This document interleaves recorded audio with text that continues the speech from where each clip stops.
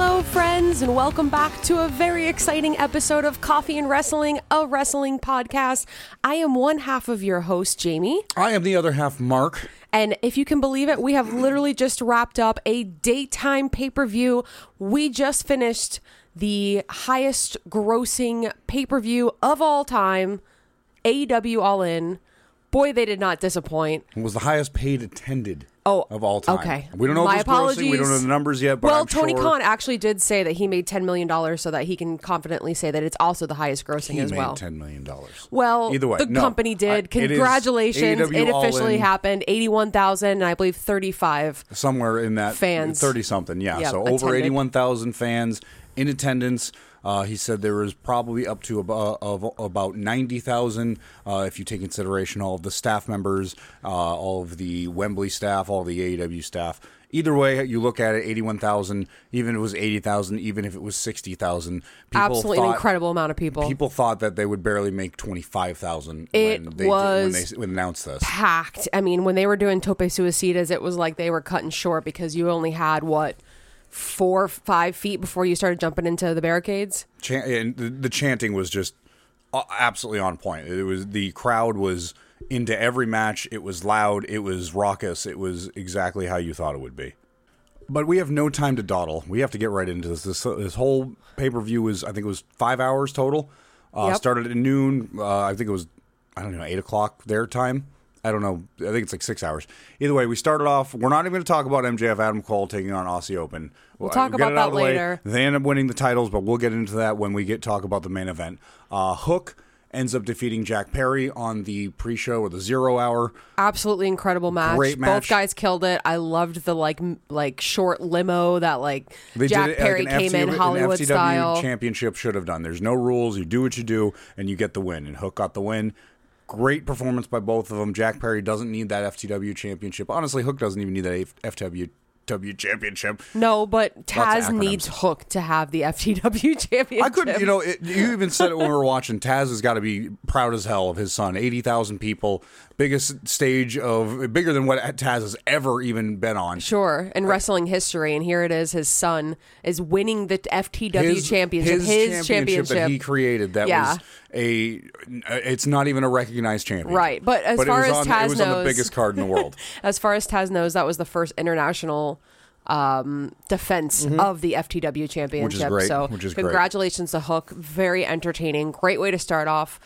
Even just the 0 hour, it made, I think, anybody who second guessed wanting to get the pay-per-view after they watched the Especially 0 hour, that tag match. You were in. You were absolutely in. But what better way to start off this pay-per-view than with the longest standing rivalry in all of this all entire of AEW card right now, right? AEW Ring of Honor. CM Punk took on Samoa Joe for a real world's championship match. I don't know what we expected out of this. CM Punk gets the win. It was an absolute banger of a match. It was probably the first 2 matches of the pay-per-view were probably my I don't want to say my least favorite. Like I didn't enjoy them. Yeah, it's not like anything was bad. They were trying to set the pace, and they didn't quite get to it until they got to FTR versus Young Bucks. But Agreed. This was a good, solid match. I mean, it was exactly good back what and you forth. wanted. Yep. There was a good Sweet Tooth reference and commentary. I think it was Nigel McGuinness. Right. First off, let me just say the commentary team always was on fire. Absolutely incredible. WWE Even the really 0 take some hour. notes. The 0 hour wasn't great. Renee Paquette is just an absolute gem, and the AEW is so David lucky Otunga, to have her. They had Kip Sabian. They also had Paul White. I loved it. Unfortunately, we didn't see the return of Paul White's alter ego, Captain Insano. If you know, you know. The Waterboy, it was a very good movie. If you haven't seen it and you're too young to know what the hell I'm talking about, go watch it. It's so stupid. Oh, it's worth it. The commentary was absolutely on point the entire time. We saw Jim Ross. Yep, Jim Ross was there. Cancer-free. Congrats to Jim Ross. Congratulations. Nigel McGuinness, of course, Excalibur. Tony Schiavone was there. Right. The absolute legends. It wouldn't have felt right without Jim Ross there. No. You get his intro is just incredible, and when you hear it live, it's absolutely insane. So hear it at Wembley, I couldn't imagine biggest announcer what that for the was biggest like. Stage. Yeah. But CM Punk versus Samoa Joe, great match. Nothing over the top, oh my God, but it gave everybody exactly what they wanted, and I couldn't see it going any other way with CM Punk getting the win. Absolutely agree. Up next, we got Konosuke Takeshita and the Bullet Club Gold with Juice Robinson and Jay White took on the Golden Elite of Kota Ibushi. Oh, man, I said that terribly wrong. Ibushi. Kenny Omega and Hangman Adam Page. This, you and I talked about this, and this was probably you and I just couldn't get into this match. It was a different pace, and I think you brought up a good point. This was very much more of a Japanese style of a match. Right, and I don't think everybody here has fought in Japan. And I don't think I was expecting that. I don't think I thought about that. But then when halfway through the match, when one of us, I don't remember who said it, had mentioned that, I started looking at it and going, well, all 6 of these guys really made their name in New Japan. Sure, so it makes sense. Yeah, it makes sense. Pace, so once that happened, I was able to kind of appreciate a little bit more. Mm-hmm. But again, for the first half, it took me a little bit because I was looking for, we just came from MJF, Adam Cole, and Aussie Open, Hook, Jack Perry, and CM Punk and Samoa Joe. And it went into a kind of a different, like you said, it's a different pace. So it threw me off a little bit. I'm sure it might have thrown a couple other people off too, because that's not a style you normally see on American television. Exactly, but it's something that all of these guys shine in. Oh, of course. If you know anything about New Japan, obviously being able to see the Golden Elite tag up together was absolutely fantastic. The match was great. Juice was ridiculous. Well, you got to give the credit to all of the intros. The entrances for everybody was fantastic. The way they set up like the Titantron and it was a really good setup. It was so good. My favorite by far entrance was Bullet Club Gold. They had Colton and Austin Gunn. They were shooting the guns up in the front because it was like almost like a hall. They had Colton and Austin Gunn shooting the guns. They had Juice. He was down on all 4 like a dog, like barking. And then you had Jay White behind him, and they really thought about what they were doing when they did that. It just it ignited a fire. I mean, it was great. That cartoon with the 2 dogs, and one's usually like the small yippy like wiry one, and the other one's like a massive galoot. Wasn't that cartoon called Two Stupid Dogs? No. This is I'm talking like Looney Tunes. That was if I'm about to tell you who I'm talking about, I don't think you'd be calling them stupid. I feel like Juice Robinson is that little rat dog that's just yipping the entire time. Okay. And Brody King is that big dumb galoot dog that could literally beat the shit out of you in half a second. Right. But chooses not to. But with him like bent over yipping like that, that's all I can think of. It was so funny. Either way, Bullet Club Gold taking on the Golden Elite was phenomenal. Good match. Like I said, wasn't my favorite up until I kind of like realized the pace of everything, and then it was able to suck me back in. I'm going to have to go back and rewatch this. Well, also, I'm sorry to interrupt you, but it's set up Takeshita versus Kenny Omega for All Out. So really, it was Tony just... Khan addressed that at the media a little scrum, pin in it. Which I always forget about the media scrum after these pay-per-views. You would think we wouldn't forget about it. But lucky for me, everybody's beaten to hell, and they always want to get MJF or whoever's in the main event on there right from the get-go. So it took them like 20, 30 minutes to get it together. And it's actually funny, if you go back and watch the live stream, you see a couple of the guys just standing there having a conversation while they're setting up for the media scrum. But yeah, Tony Khan did confirm. Tony Khan? A reporter asked a question about, a singles match with Kenny Omega, and Don Callis said, Takeshita has been wanting to go up against his mentor to prove himself, for years now, and Kenny Omega's ducked him the entire time. And Tony Khan said, well, it sounds like a great idea. Let's have it all out, and we're going to have that next Sunday. Kenny Omega taking on Takeshita. Lots Finally. of things. And a one-on-one. That's going to be really good. Singles match. Yeah, so that'll be real good. And after we saw that amazing 6-man tag match, we went right into another tag team match for the AEW World Tag Team Championship. Not just that. It was for bragging rights on who's the best out of these 2 teams. The rubber match between FTR and the Young Bucks. Right. FTR claiming that they need to beat the Young Bucks in order to solidify their status as, a tag team legend. I think they've already done that with the Briscoes, but and the Young Bucks. The Young Bucks kind of made it seem like, this isn't about legendary status. You're just a notch in our belt, and we need to just prove that we're better than you. Unfortunately, the Young Bucks couldn't pull it through, and FTR are still your AEW Tag Team Champions. Yeah, so nobody in the Elite actually won at Wembley, which I really do give them credit all the time, even though this is the company that they came up with and they're best friends. they don't just book themselves to win everything, Well, I mean, even in the grandest stage of them all. That's one of the reasons why Cody Rhodes has claimed that he went back to WWE was he felt that he couldn't put himself into that spotlight. That if he Kenny put sure did. that if he put a world title on his shoulder, that it would be tainted because everybody would say, "Oh, well, you're an EVP of the company." It's really weird though, because I always thought that was an interesting perspective, because the Young Bucks have been the tag team champions multiple times. Like I said, Kenny Omega has been the AEW champion. The longest reigning. They put that, it was 364 days. Very important that they keep throwing out that number. Yeah, especially towards the main event when they said he's at MJF's at 285 days. That's close. I think, something like that. That's close. I think it was only like 60 days away. Yeah, so. that's insane. That's a conversation for later in the podcast. It is. But nonetheless, FTR Young Bucks, exactly like you thought it would be. It was absolutely phenomenal. Oh, very fast paced. Great match after, like you said, kind of a different, slower style of the Japanese kind of wrestling. Yeah, I mean, just old school beat 'em up. You know, it hit them with everything you got. Super kicks. They kicked out of shatter machines. Lots of kicks out of the shatter machines tonight. Absolutely incredible. BTs and OMGs, and it was all of the moves that everybody was spamming the finishers tonight. Everybody, yeah, right. Everybody was hitting finishers left, those right, buttons. and center. They had their Game Sharks plugged in, and if you understand that reference, I love you and thank you so much for joining here. You're old and your back probably hurts just like ours. Right.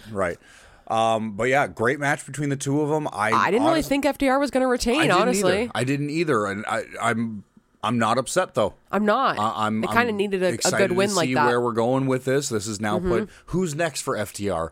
And now Punk and FTR are still the champions, so they can go back to Collision as the champions, which is a good thing. We still haven't even addressed Punk with that belt. Like nobody's gonna go and say, well, just because you spray paint an X on it and it's a belt that you had before doesn't. It's not recognized as an AEW championship. I mean, look at the FTW championship. I guess you can just do whatever you want to here. I mean, isn't that what everybody accuses AEW of anyways? Exactly. We still haven't touched on at all Jay White calling out CM Punk for his belt. Initially, he was the first person to say anything about whatever you have in that bag. I want it. We've never come back to it. I'm hoping we will after all this. Now that all this CM Punk and Samoa Joe stuff is more than likely over, but maybe never over really for the two of them. I mean, it's Tony Khan. Who knows? He's got fantasy booking on his mind. So another match between. I mean, the third match between Samoa Joe and CM Punk was supposed to be the last one, and now we've got the fourth match at Wembley, and All In's already booked for next year. So you never know; they might just replay it back one more time next year too. Yeah, actually, you got to remember we ate some pizza in between recording.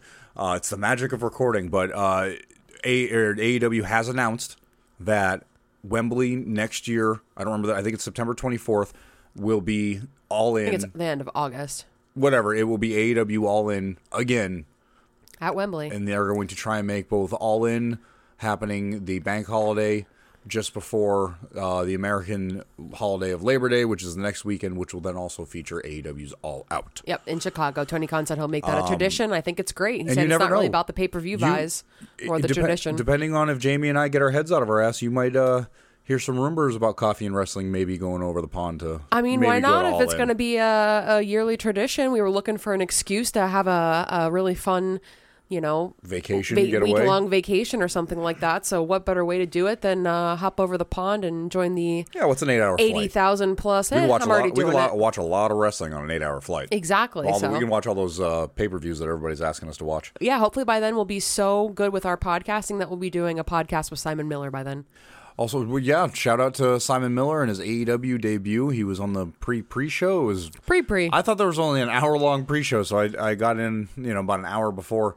But apparently there was a couple things we had kind of missed. Will Hobbs had a promo with Miro, and Simon Miller was one of the security guards in the background that got their asses kicked at the end. So that's so awesome. Good for him. Good for him. Glad to see it. The next match absolutely did not disappoint, and I wasn't really sure how we were going to do it. This really picked up. Yeah, this really started to pick up here. There was a Stadium Stampede match at Wembley. Listen, I just want to say one thing. We are not really talking about WWE, but unfortunately, we did lose Terry Funk this week. Rest in peace to Terry Funk. Also, Wyndham Rotunda.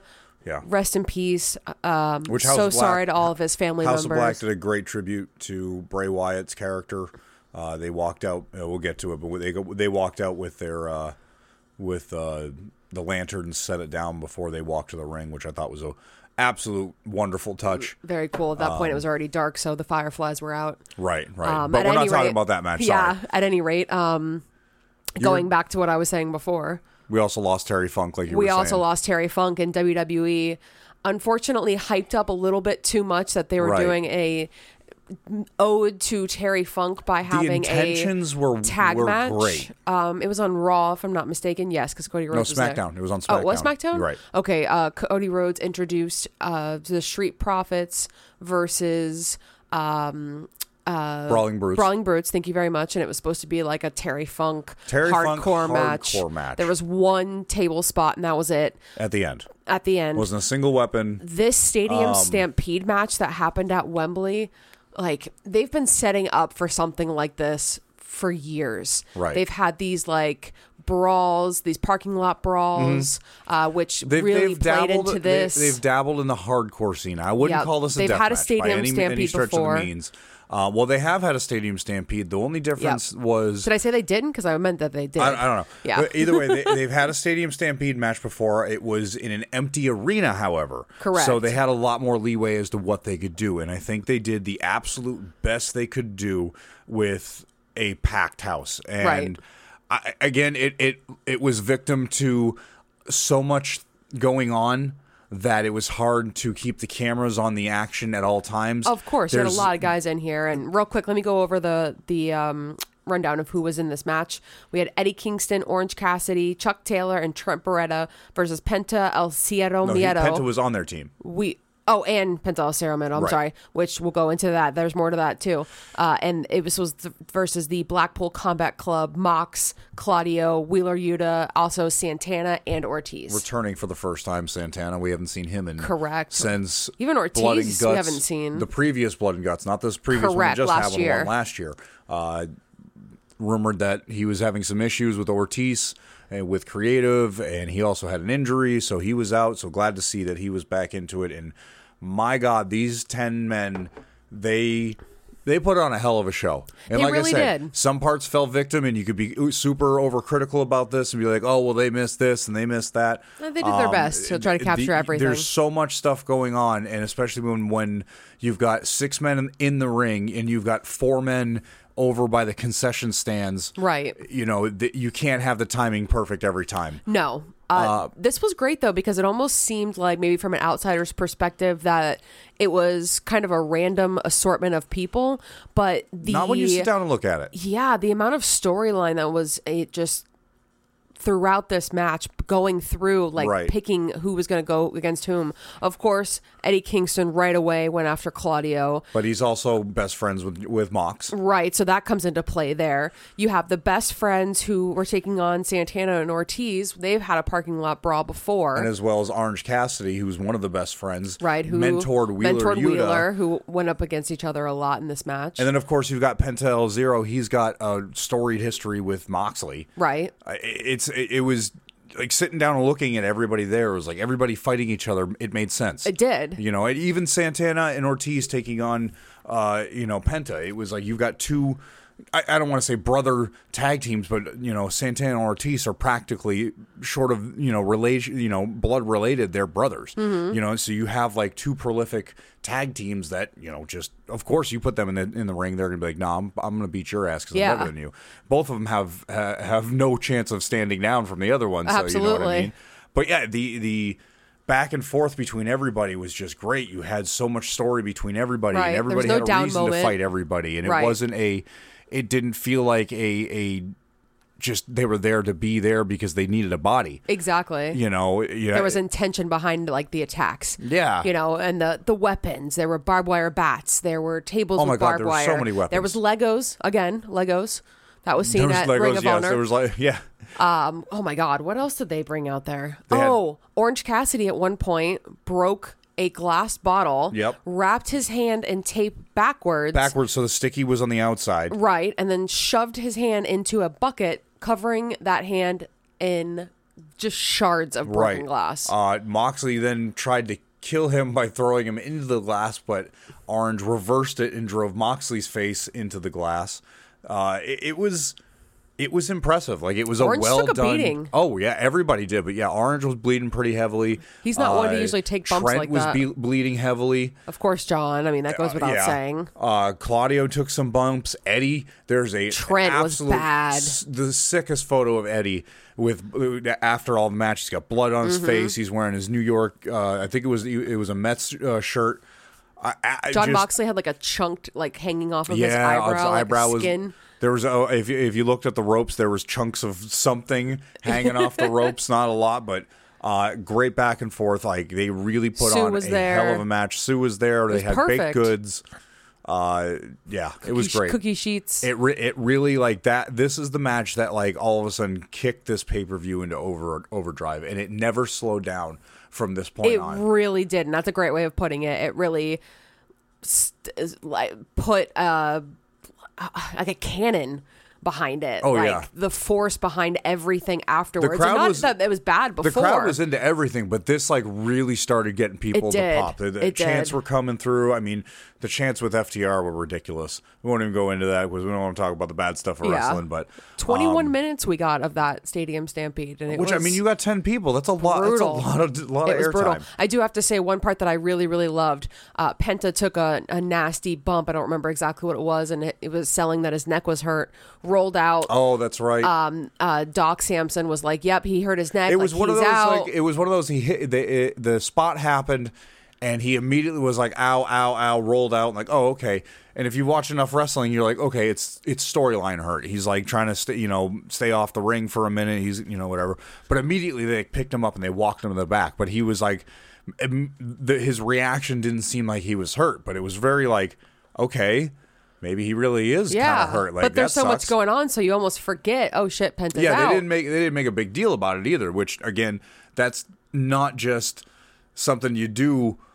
When you're trying to highlight that he's hurt, you're kind of like, oh wait, he's hurt. Let's leave him off camera. Right, let's exactly. skirt around, and that's exactly how they did it. So it's like, oh shit, Penta really got like fucked up. Yeah, on but that we're one. moving on. There's so much going on. It was now it's only hard to keep track of everything. And you even pointed it out that Santana like made a big like deal about it. He was pointing to him and to try and sell like, hey, why isn't if he's out, then that means that should be the end of the match. The and doc the ref was was holding like, no. his neck, kind of like indicating like, oh, it's his he's neck. injured. We can't, and Santana like threw up his arms like this is bullshit. So they really even like played into it, and you're like, oh shit, like this might be not kayfabe. Right. But I'll let you continue. I'm sorry. Oh no, it was great because eventually, like again, as soon as you forgot about it, Penta Obscuro.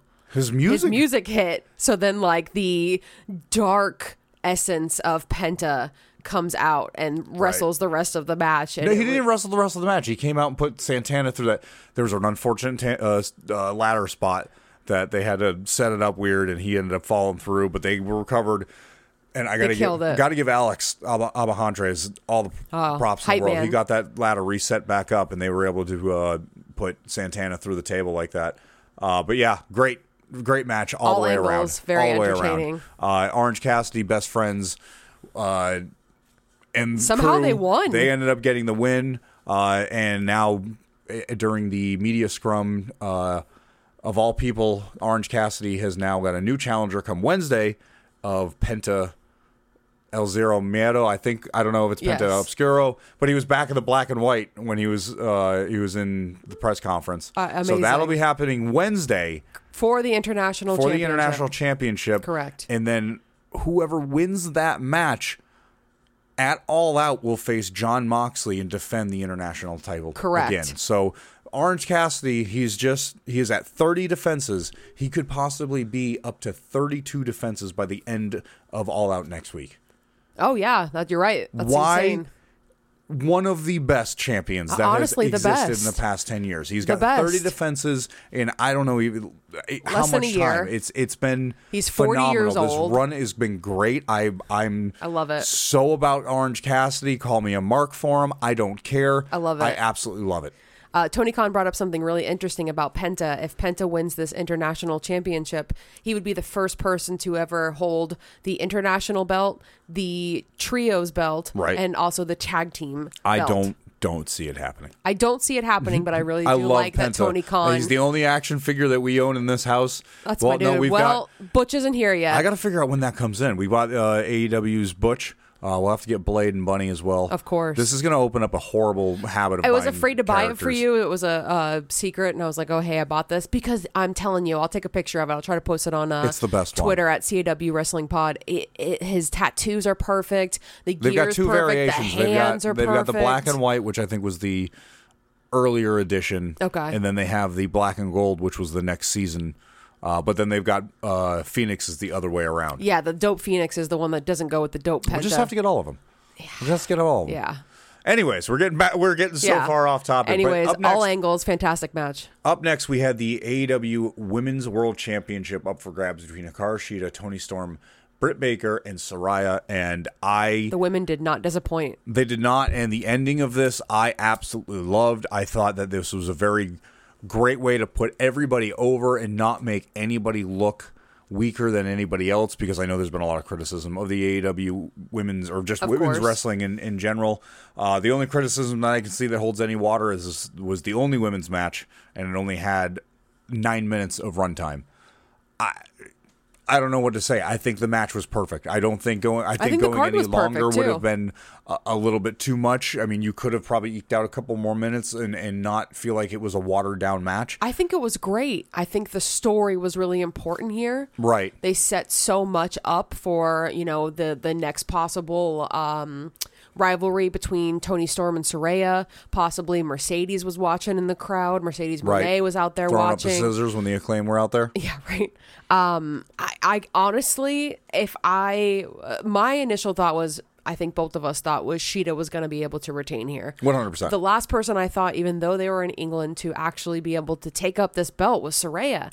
She ended up getting it. And it was really interesting because she ended up going up against with Toni Storm like the entire time. Toni accidentally hit Saraya's real mom, who is also Saraya as a wrestler, but this is in England. Hit her mom, and then now it kind of added that dynamic between Saraya and Toni that you knew was going to happen, but you weren't sure exactly how it was going to go down. I think that was when Saraya decided, like, I'm not wrestling for the outsiders. I'm wrestling for the Knight family, my family, the Saraya Knight, you know what I mean? Or the Outcasts, yeah. I think that's when it turned into finally like this match. It's a 4-way. It's not a 2 versus 1 versus 1. It's a 4-way match. Right.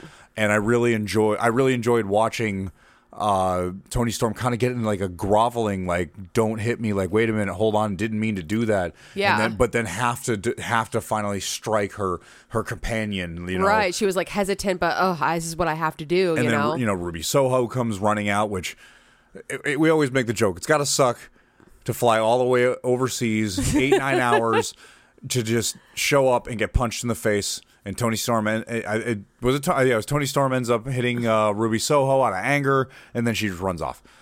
So they're in shambles. Saraya is your new AEW Women's Champion, and I said it before, I absolutely love the way that they ended this. It was really good. You had Hikaru Shida was in the lockjaw from Britt Baker. She was having a hard time getting her fingers into the mouth of Hikaru Shida, even though she was screaming like every 2 seconds with her mouth wide open. As Toni Storm and Saraya slide in, they both do the most illegal things they could with each other, and Saraya ends up taking the advantage of Hikaru Shida being resistant enough to Britt Baker and fucking gets the win with on Toni Storm. And I thought it was, so used the spray paint in her face. It was really good. I really enjoyed it. It was awesome. I don't know what else people wanted from this match. Like, I think probably their favorite person to win, I think it was a shame that more women weren't featured on this card. Agreed. But at the same time, I have no problem with the way that this match went. Yeah, at least there was no complaints. And sue me for enjoying a women's wrestling match. I really enjoyed it too. Like in the pop when she won.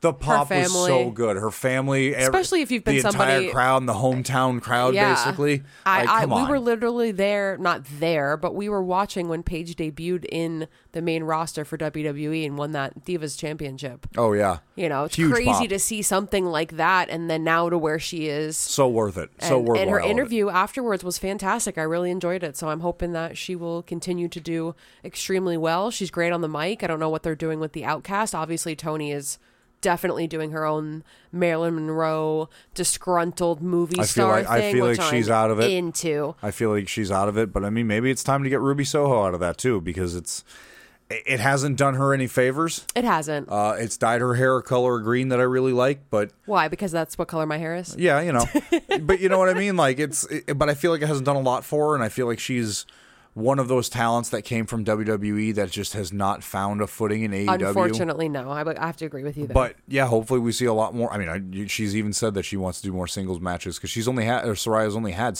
four singles matches since debuting in AEW. So. And it only felt right to have Sting and Darby Allin teaming up, to do a coffin match of all things, again, at Wembley Stadium against what originally was Swerve Strickland and AR Fox, but ended up being Swerve Strickland and Christian Cage, which he has so much history with Sting, with TNA. Yep. Sting was doing his Joker thing.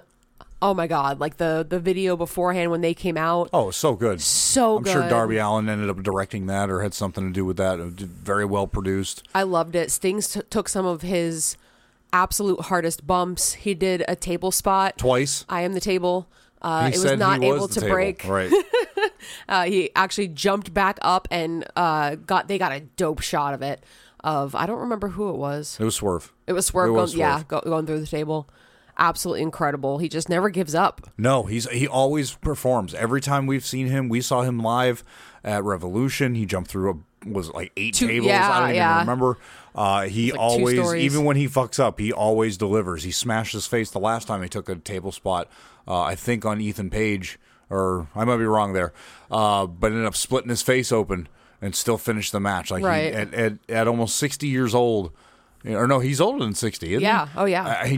He always delivers. He always does the spots. He always does those things that people are like, no, a 60-year-old man wouldn't do that. And here goes Sting jumping off and doing not just one, but 2 table spots. He lands on him and table doesn't break. He looks up and goes, okay, well, I got to do it again. Gets back up on the apron and does it. The way he did it, too, was he laid all the way across Swerve so that all of his body weight got dropped on the top of the table. Right. So he knew they were going through. So it had to hurt. It was great. It had to hurt, even on a behind the kayfabe. Oh yeah, for sure. His entire body weight landed on top of Swerve, on top of that table. Also, at one point, Sting was in the coffin, and Swerve was trying to close it on top of him. So he did that donkey kick to Sting's face. So good.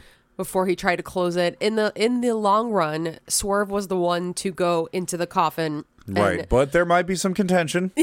Depending on who you ask, we were watching it laughing if you really so hard. How nitty gritty you want to get with the rules. Swerve's dreads were sticking out. He had 3 dreads sticking out of the top of the coffin.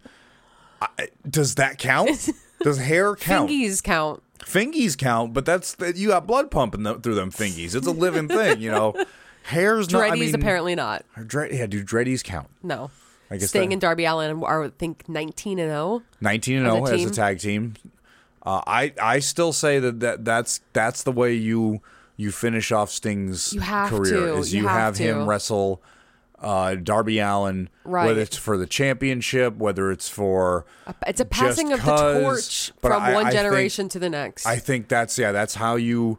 Sting finally looks at Darby Allin and says, I can't show you anything else. The only thing you can do is you're beat the master, me, the student becomes the master by beating the master and becoming, Yep, and you don't have to have a heel in that situation. It's just just give me your best. Imagine the match. What we were going off of earlier, he always delivers, does what he needs to do to entertain the fans. Imagine between him and Darby Allin. Right. Who's Darby Allin puts his body on the line every time he's out there because he knows that's his best asset. That he can bring that. He can bring the realism of just getting the shit kicked out of you and without... I don't know how he continues to go. And just never giving up and never not standing back up. No, it's the true resilience moniker that he's always gone by. Really good to see Nick Wayne out there too. Luchasaurus, he made a cameo and then ended up bringing Wayne. Oh, yeah, he took that spot on the skateboard and to it choke didn't break. slam. I am the table. I'm the if skateboard. you've ever skateboarded in your entire life and you've landed on a board, you know that feeling. He got choke slammed from Luchasaurus, a 7'1" dinosaur, 2.5 billion years old. And yeah, boy, that boy's back is gonna be bruised. I hope he's got first class accommodations on the way home. Man, he's gonna need a massage. He's gonna need some ice. He's gonna need some Bengay. He's gonna need something. But yeah, that was a really good match. It really was. But speaking of passing the torch, the perfect way to pass the torch was this next match between Will Ospreay, what do they call him, the aerial assassin, versus the GOAT, a 30-year-old Ocho, prodigy, the lion tamer, the painmaker, God, Chris Jericho, the David Bowie of wrestling. I didn't have a lot of hype for this match in the beginning. There was not a lot of build up for it. Right. And this was a lot of complaint of a lot of matches with AEW All In. But they had the contract signing between Darby Allin. I'm sorry, I'm reading the wrong thing. Between Will Ospreay and Chris Jericho. That really amped it up. It looked like a legitimate beef between these two guys. Jericho's so good on the mic, and I think people forget. Like, it's so natural to him. Yeah, because he just has that. Go out and say anything. He's been doing the whole sports entertainment idea to where, you say the campy lines and you say the catchphrases and you say the things you put on T-shirts and you talk about how you love this hat. So to hear him actually pick up a microphone and cut a promo on an individual like an actual promo that isn't sports entertainment, right. It reminds you of how good he is on the mic. Absolutely. That he's not just a gimmick. That right. he's as well-rounded as he comes off. Right. And then you look at Will Ospreay. Who's just on a huge run right now. Oh, yeah. He's beat Will Ospreay has beat Kenny Omega, Kazuchika Okada, and now potentially Chris Jericho, which he does.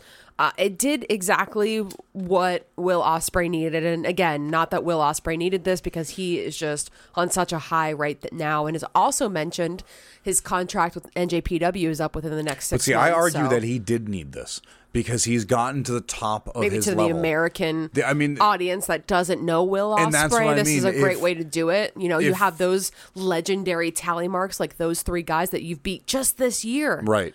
This year. But even, if you want to advance yourself as a professional wrestler, and he has expressed that he would have been happy spending his entire career at NJPW. He absolutely loves NJPW. He believes it is the purest of the sport. He shines really well there. And there's no shame in getting to the top of NJPW and being this is the top of the mountain. But if you're looking to make the money, if you're looking to get the prestige and the gluttonous accolades that a lot of WWE and now even AEW stars have, then you've got to go above and beyond what you already are. And at the point that Will was already at, I don't think there was any more that he could go. Like, he's hit the top of the pile. Right. He's beaten, like you said, Okada. He's beaten Omega. He's now beaten Chris Jericho, one of the United States top wrestlers of all time. Right. And now has got his footing, like you said, in the American television circuit. He's been featured on AEW's Forbidden Door. He's now been in All In. Right. You could argue you've got great G1 run. You've got United Empire, Aussie Open, who's part of United Empire. Right. Is been signed. The whole to crew AEW. is just incredible. Yeah. So it only makes sense for him to continue with that. Yes. I mean, I obviously, can't see how this was selfish, a bad thing. Want him to? No, But this wasn't bad for anybody. Chris can take the loss. It's not a big deal. It's a passing of the torch. I loved how they sold this. Like, they sold everything that I just said about Will Ospreay, but Chris Jericho also clapped back. Like, you're coming from the bottom to the top. I'm at the top, and everybody's trying to knock me down off the top. I mean, he killed it. He says, you really think did. you have more riding on this match than I do? I have my entire career riding on this match. Right. You're talking about the middle of your career. Right. He's like, I am the GOAT. I am the best. I have standards that people hold me up to. Yeah. And I loved how they sold this to where it was a senseless dream match, but they gave it so much more life than exactly. just, well, we want Chris Jericho to fight Will Ospreay because it's going to put asses in seats. Oh, sure, and it sounds put interesting. Asses in seats just because of what we were looking at. We have a potentially, he's 30 years old. He is at the peak of his career and at the peak of his, athleticism. And he just beat Chris Jericho. And there's what we do with him from here on out is the most exciting part of the end of that match. Yeah, exactly. Yeah, exactly. Like, no matter what happened throughout all of that, the potential of Will Ospreay is just so intriguing. Oh yeah, and with, like you said, with his contract coming up, and he said January 1st, 2024 is when his contract comes up. Or no, that was MJF. I'm sorry, I'm getting my Oh yeah, that's right. He just said 2024. It's a hell of a fucking bargaining coin. MJF of all people, and I said this: if AEW picks up Will Ospreay, and they'd be stupid not to retain MJF. If I don't get a Will Ospreay and MJF feud, I will. I know. What are we doing upset. in wrestling? Oh my god! I don't. You even said it. We don't need matches. I don't need matches. I just need them to have exactly. promos. Just mics. I just want to have them talk shit to each other. Exactly. Like, who better than MJF and Will Ospreay, two of the oh my god! I'm gonna get down off my soapbox. Next generational talent. We'll be on this podcast for 45 more minutes about how insane that would be. Absolutely. Hey, it might not be so much of a dream. Oh, I know. Here in the next few months. All right, we talked a little bit about this earlier, but Billy Gunn and the Acclaimed, very important to say Billy Gunn, not Daddy Ass. Billy Gunn and the Acclaimed went up against House of Black, who is obviously Malachi Black, Buddy Matthews, and Brody King. They picked the stipulation of No holds barred. No holds barred, yeah. Julia Hart was also in ringside with House of Black, of course, and first and foremost, like I said, they had that wonderful tribute to Bray Wyatt, and the outfits that they picked, all white with gold trim. Oh my god, color me happy. I was like, if I could get a boner from having or looking at outfits, that was like I would wear that while nobody was in the house. It looked good. Julia looked great in the white and gold as well. The hat, she's been coming out with that like stained glass hat lately, and I love it. The way they did it, it's the same thing, but the white and the gold. Oh, it's so good. Just their presentation. The makeup has always been over the top. The intro is one of the best. If you know anything about like the hardcore scene and death metal, like Image is like 90% of what these bands are, and my god, they with the knowledge that these three men have, they've absolutely nailed the presentation of House of Black. They did. I absolutely love it. They it's did. So good. Their intro here was fantastic. Little nod to Bray Wyatt, which literally I was like, damn, I wasn't ready for this. I'm crying. And as I'm like wiping the tears away, it dawned on me. I was like, oh my God, Max Caster is about to spit a rap in front of 81,000 people at Wembley. He did a fantastic job. He must have been working on that for weeks. Great pop. It sounded so well. It's crazy to have been able to watch AEW for so long and see people like the Acclaimed just grow into the characters that they are. How much people love them. Bowens unknown is nobodies that would never get a pop to begin with, and now 81,000 scissoring in the entire arena. And Billy Gunn, who is 59 years old, looks. He's absolutely incredible. I mean, best shape of his life.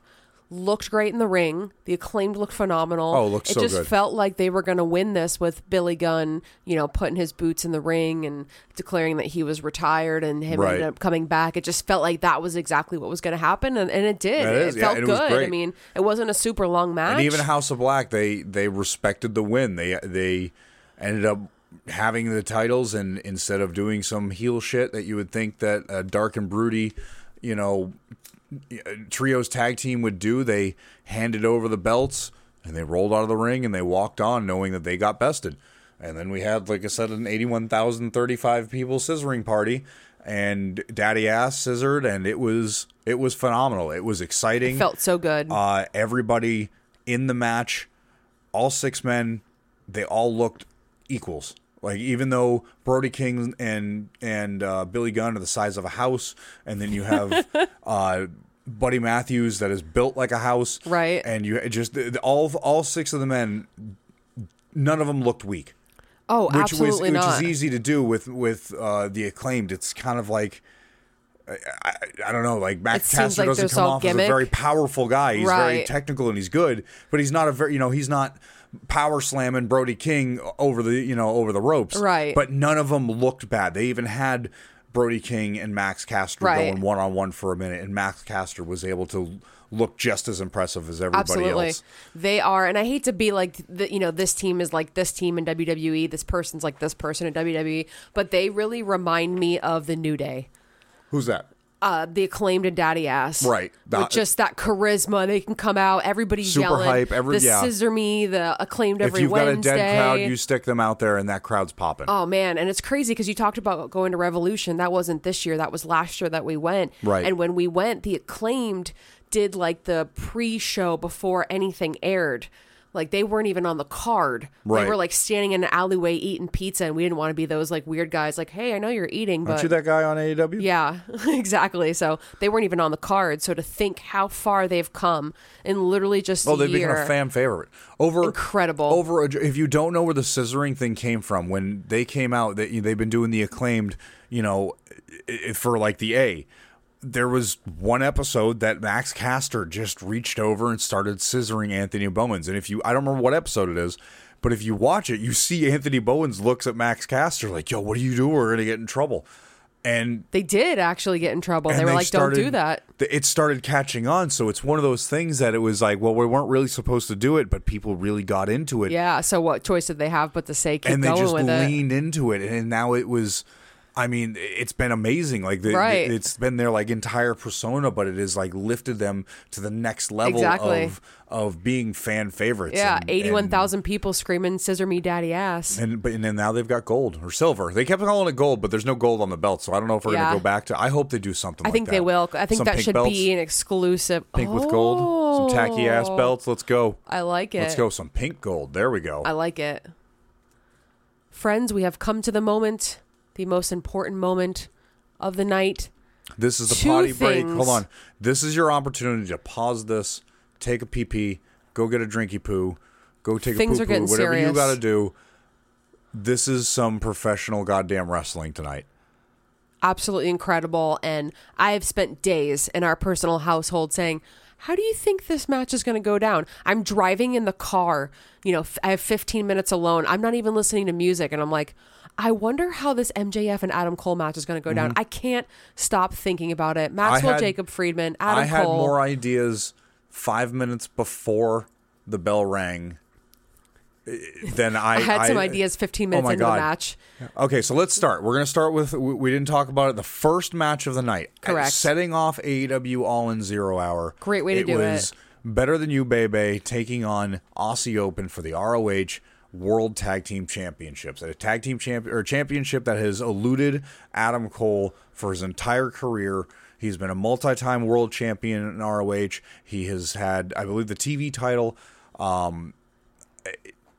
This is something I don't think he's ever had before. And Right. that's why it was so And of important course, to him. MJF being turning into this, not just a scumbag, but our scumbag. Our scumbag, our but favorite scumbag. Yeah, the biggest baby face also at the same exact time. And the amount of people trying to theorize, oh, this is going to happen. Oh, this is going to happen. Oh, no, I'm this is guilty gonna of it happen. too. MJF's going to turn. No, MJF's going to get hurt. No, I mean, we did it too. Like, it was this big talking point, and nothing happened.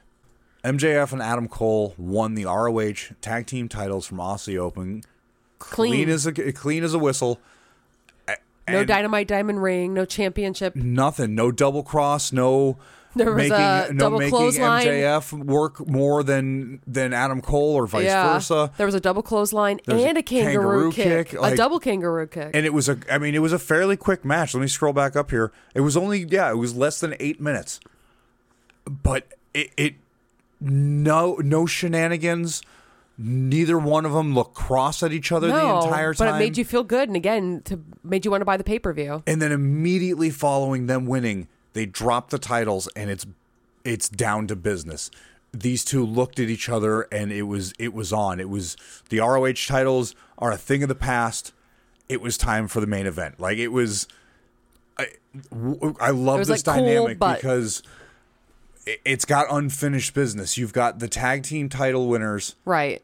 First match of the night. They haven't even celebrated. They haven't had like a congratulations to each other. Right. We're already into the main event, and it's left a giant question already through the entire pay-per-view of what are we going to see now? Right. Because it doesn't matter. You can't just have a plain old match between these two at this point. And not just that. It doesn't matter the outcome of the championship match. I mean, it does. But in regards to the tag titles, it doesn't matter because you're still going to have the AEW World Champion and the other guy who didn't win the match. Right. And there's still going to have to be a cohesive tag team. So you're already so how do you from keep the the story get-go. going? So from the get-go, you're like, what are they doing? Right. What are they going to do with this tag titles? Because now that they have them. They have this is like you said, what are they doing? What's going to know this is going beyond all But you know out now. this, you know the story now. So now I'm really invested because now the story is going to continue. I really didn't think they were going to win it. I think the most intriguing part was there was no shenanigans. No. There was nothing. Nobody tried to pull nothing. It was just a match. It teamwork. It was so good.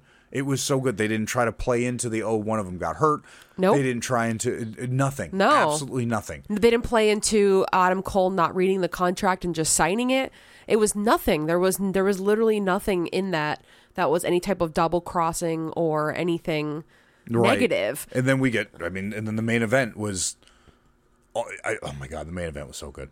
I mean, of course, we've seen them fight before. They went to a 30-minute draw, which was not too long ago. Even just in that 30-minute match was amazing. It was. And how do you beat that? You know, and they got you are a liar if you had that on your AEW bingo card when they had that first 30-minute match. Yeah, it almost seemed random. Nobody saw that coming where it was like 1-2 and then the bell rang because it was 30 minutes. Not a soul saw Watching that. the replay, they actually showed it with Bryce Remsburg, and he stopped so close. And it was just like, I remember for days after that match, I was like, wow, that was so unique. So I knew they had something special here. I knew, again, it wasn't just going to be a plain old match and it was over with, but it was really interesting what they did with the ending here. And bear with me as I explain.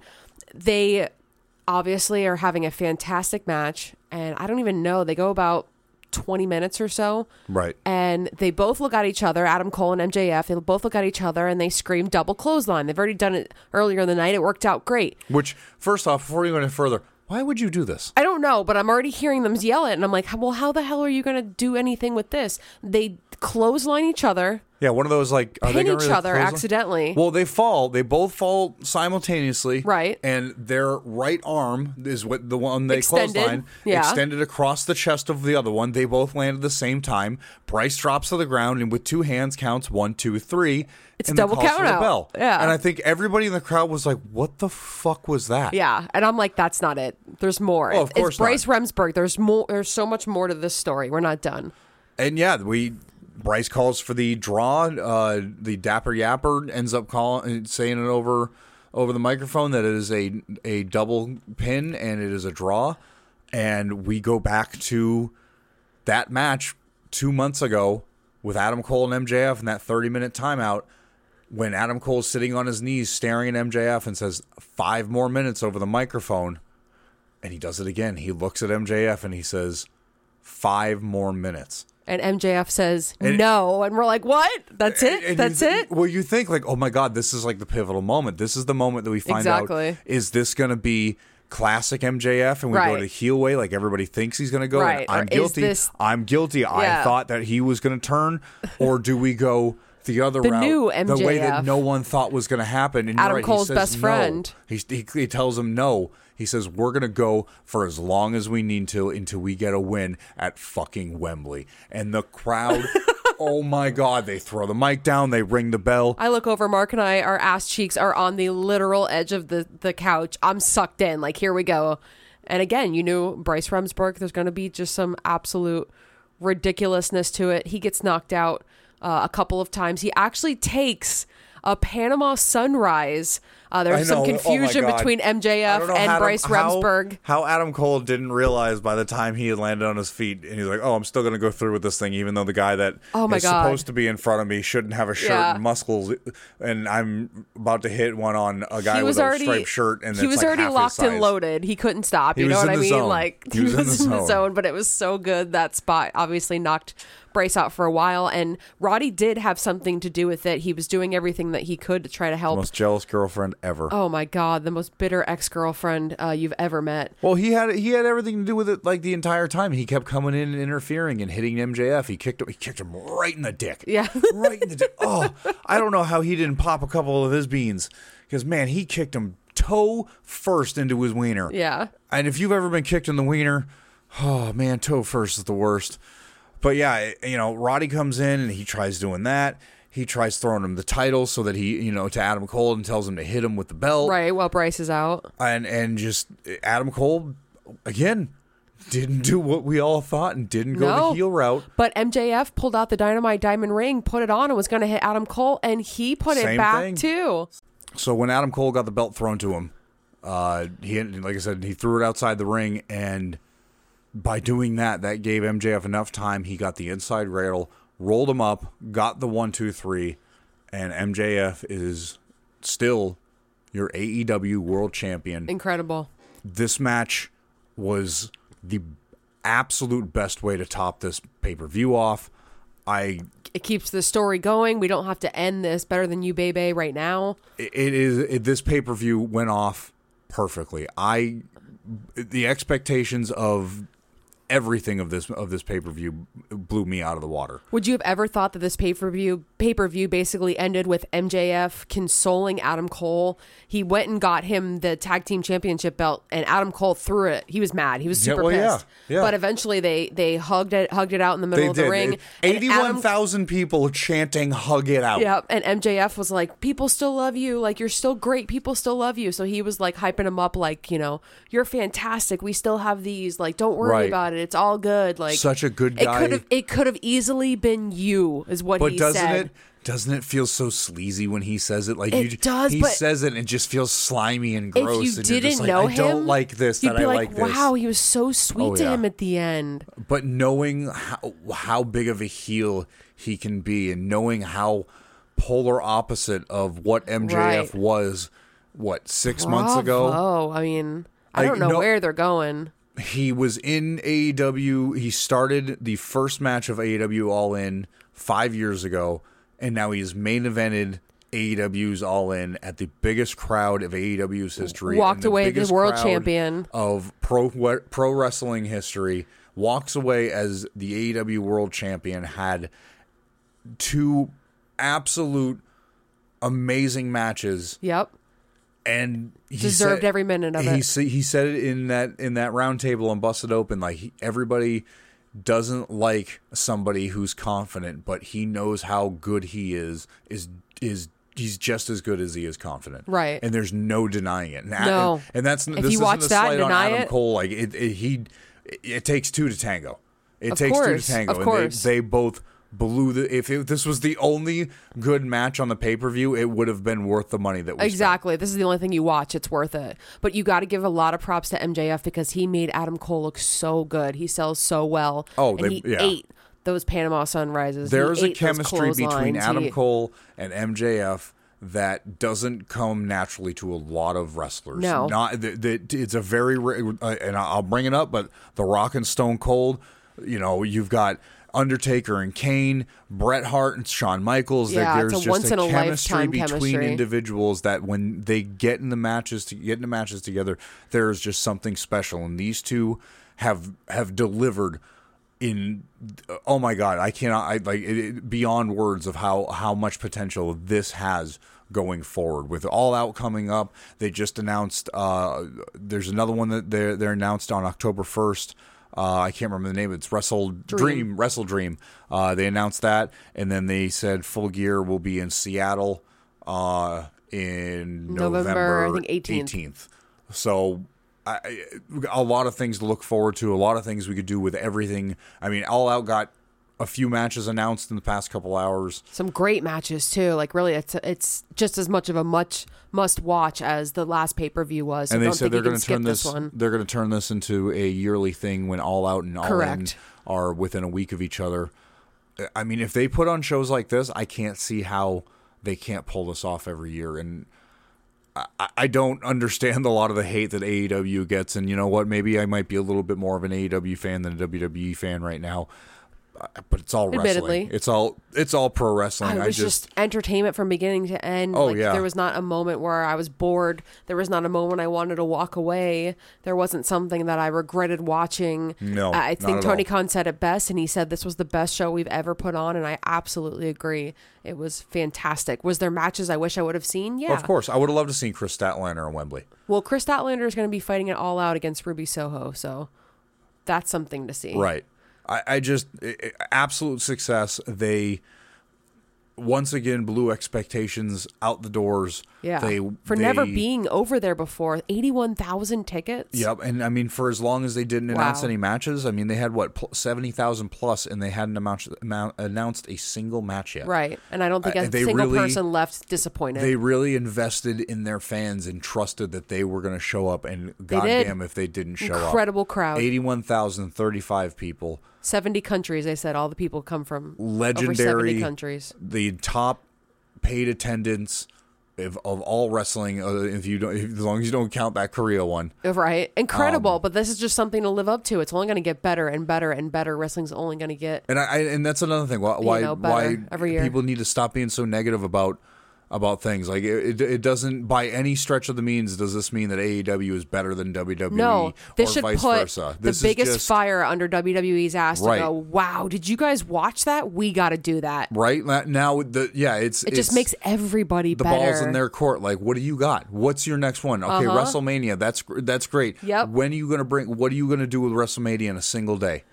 Like, that's the challenge. Like, this is great for professional wrestling. Not only performance-wise, but attendance-wise. Right. It now challenges, like, okay, we're now upping the game. Exactly. We're now, what do you got? We're making pay-per-views even with what your top pay-per-view is making. Exactly. You know what I mean? And hopefully they'll beat them so we can just continue this friendly competition of, we just want to have the best show. Because whenever, any professional wrestling wins, we all win. Exactly. And if you're in that camp that you just absolutely hate AEW or absolutely hate WWE, I don't know why. You're missing out on both ends. Yeah, there's good things and there's bad things. There's always bad things on both these products. I know we kind of put AEW a little bit over the moon, but there's just as much bad in AEW as there is in WWE. For a few months there, you and I were going gaga for WWE. It's just hit a point right now to we're not interested in it. It's the storylines, but it's not the entertainment, and it's not the potential, and it's not the superstars from either of these programs that are lacking. No, for sure. There's talent abundant everywhere. All right, well, I think that's going to do it for this episode. AEW All In's a success. We've gushed about it. We've talked about matches. Championships have changed. I don't think there's much more to say. No. We've got All Out next weekend. We've got Dynamite Wednesday. We've got title defenses already. More title defenses next week.